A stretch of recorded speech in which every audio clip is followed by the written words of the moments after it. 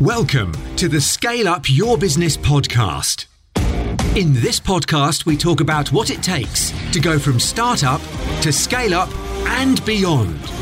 How to significantly grow your business, create freedom, build wealth, and live life on your terms. Featuring some very special guests and experts to give you advice and direction on your journey. And now, introducing your host, entrepreneur, investor, and scale-up specialist, Nick Bradley. Hi everyone, it's Nick Bradley here and welcome to Scale Up Your Business for this week. We're back. It is 15 minutes to action time. And as I record this, quite interestingly, it is the middle of May. It's kind of supposed to be summery, but it is literally hailing outside my studio. So if you can hear a bit of background noise, it's quite ironic actually, because the title of today's episode is Lessons from Lockdown. You know, what can we learn from the last 12 to 18 months of COVID-19 and what can we take forward? You know, what are some of the things that we can do about that as business owners, as entrepreneurs? And I was about to say there's light at the end of the tunnel. We're starting to see the world open up. We're starting to see travel happening again. We're starting to see people getting vaccinated, all those sort of things. There's a certain degree of confidence and certainty coming back, hence light at the end of the tunnel. But just as I said that, the heavens have opened up and we have grey skies and all that. So I'm not sure if that's an omen. Let's hope it isn't and let's move on. So what I want to focus on today is the lessons. What can we learn from the last 18 months? What can we do about it? What can we apply? And I suppose to kick that off, I want to say that, you know, we've just gone through unprecedented change and we have to appreciate what that means. I think it's a systemic change. That means that it's not necessarily going to, you know, things aren't going to go back to how they were. The system has changed. It's not cyclical. It's not something that we get used to. It's not necessarily a repeatable pattern, or let's hope it's not. I think that it has changed the way we look at things. Now, part of that is mindset, and we've spoken about that at length on the podcast. Some of it's attitude, some of it's direction, some of it's behavior, but that's behavior from an individual's perspective as much as it is for a company, for an organization. So what I want to go through today is a number of learnings or perspectives, as I said, lessons from lockdown that we can take forward and really start to work in our favor as we think about what we're going to do now. As I said, that things are opening up, that we can see opportunity, that we can start to see a path forward, which for I know a lot of people wasn't there for some time. So the first thing I want to talk about is agility. And sometimes that's called pivoting and all this stuff. I'm not a fan of the word pivot. I think it's been overused. You know, you got to pivot here, you got that. But I think being agile actually really matters. And if there's one thing that we can take away, it doesn't matter if you're a small company or a big company, agility matters. The ability to change course, to adapt, to respond quickly to events is, I would say now, a critical component of any business. Doesn't matter if you're a startup, established business, if you're an acquisition entrepreneur like I am, you've got to have the ability to respond and change. And I think we've seen that. The ability not only to change, but to shift gears where necessary to go after opportunities. And the more that that can become almost a cultural part of business going forward, of your business going forward, I think that's going to really matter. The second thing, I suppose, aligned to that is scale matters. Now, I know this is called Scale Up Your Business and I am biased to the word, but it does matter, right? The idea of having size matters. You know, you can, if you're too small and you don't have the resources, you don't have the talent, you don't have the capacity to do things. Okay, yes, you may have agility, you may be fleet of foot, but you don't necessarily have the size that's going to allow you to be able to rock, if you like, when things are blowing hard, when the wind is blowing hard against you. The idea to be able to stay strong in that level of uncertainty. So right now, partnerships, mergers, acquisitions, all those things are important. So as a growth strategy, you know, even if you're small to medium size, you should be looking at some of these more strategic options to get to scale. And that scale will give you a stronger platform to build from. The third thing I think that I've noticed is that we're really starting to value more than we ever have the modern technology options that sit around us. Now, obviously, the lockdown, Corona has emphasized the importance of technology more than anything, because we've had to rely on technology for all companies, even being solopreneurs, everyone to be able to work. And, obviously I wish I'd bought shares in Zoom, but I didn't. But the point here is that whether we agree strongly or not, the pandemic accelerated the adoption of technology, cloud-based communications, collaboration, productivity, all sorts of things like that.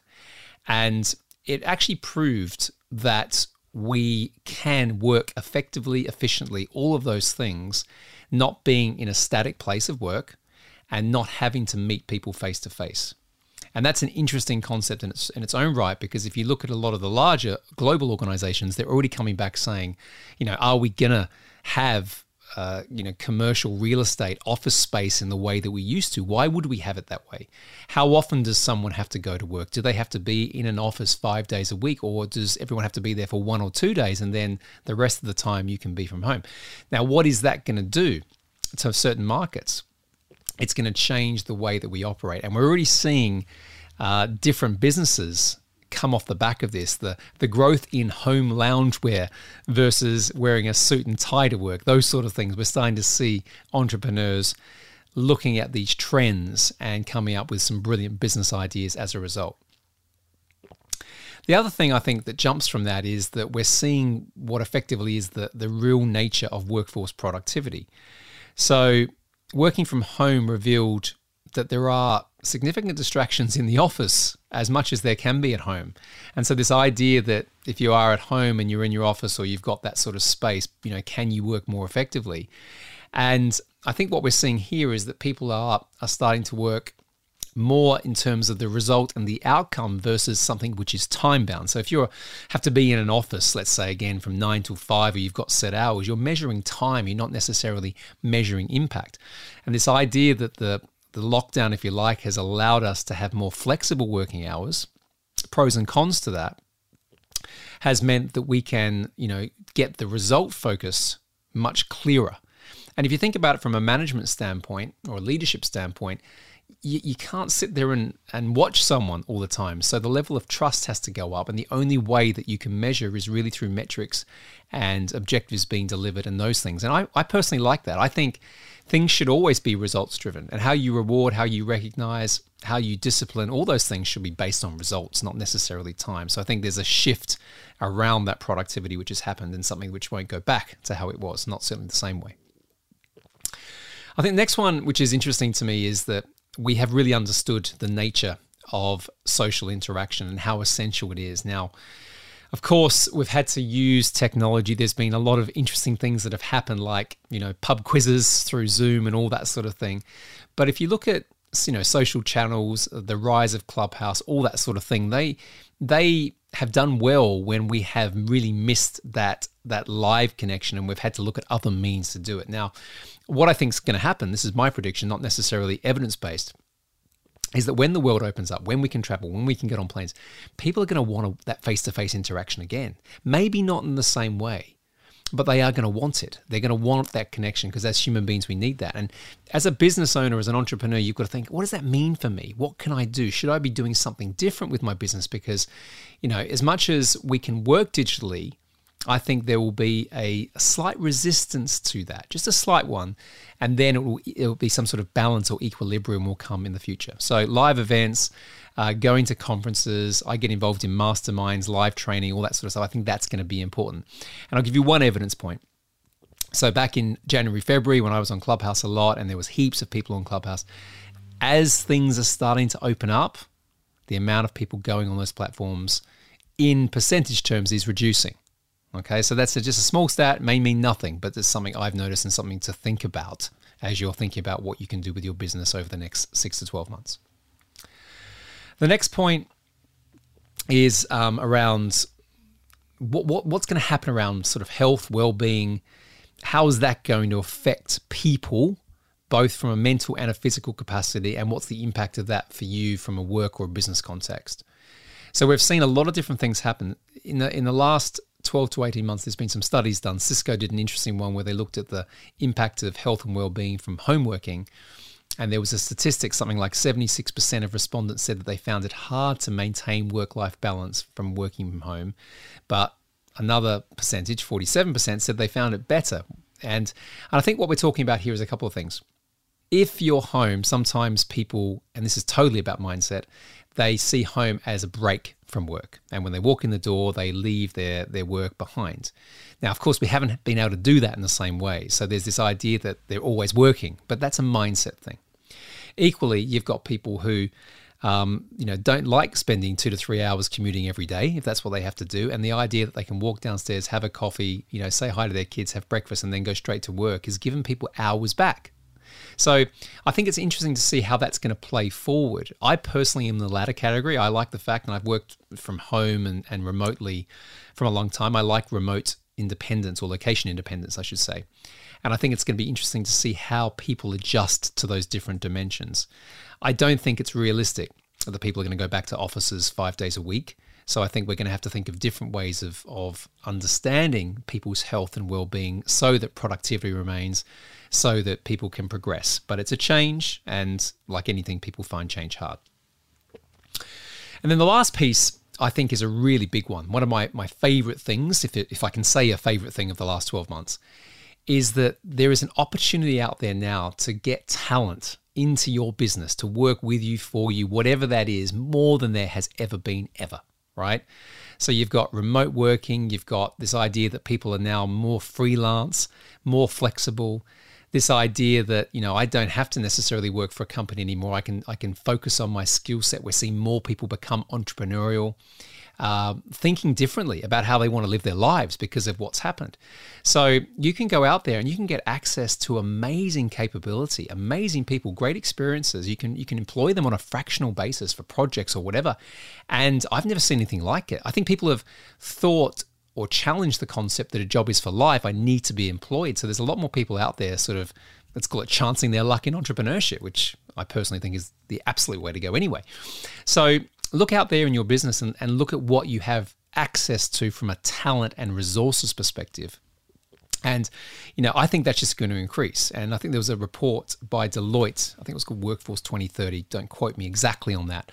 But what it really was this idea that everyone, is going to be having this greater propensity to work for themselves. And I think the statistic that was in that report, I get it out there, Nick, was something like 50% of the people that you rely on will not necessarily be employed by you by 2030, and something like that. So again, as an entrepreneur, as a business owner, take advantage of that. And then the last one, which I've spoken about a lot because it's something I'm into, is the idea that you can buy businesses now. You've got so many great businesses out there for sale. And it's a really, really valid way of entering the world of entrepreneurship through acquisitions as opposed to startup. So, have a look at that. If you think that you want to create wealth and you want to build from what you've got, you may be employed, you may be thinking now's the time to change. Have a look at acquisition entrepreneurship as well as startup entrepreneurship if you've got that bug. And I know I've mentioned it many a time, but there has never been a better time to look at acquisitions as an entrepreneur.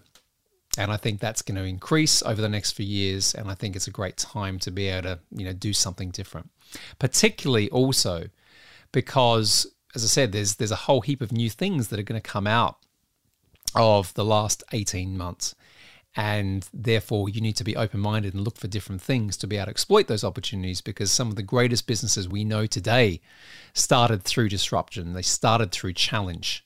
And, I would argue, certainly in my lifetime, this last 12, 18 months has been certainly one of the most challenging that I've experienced from a business and a personal perspective. But at the same time, I've learned a lot about myself. I've learned a lot about the world in general. And you know what? Everything that we experience in life, I personally think makes us stronger, makes us better. So I feel very, very prepared for, what's coming next. And I'm very optimistic about the opportunities that are going to be presented.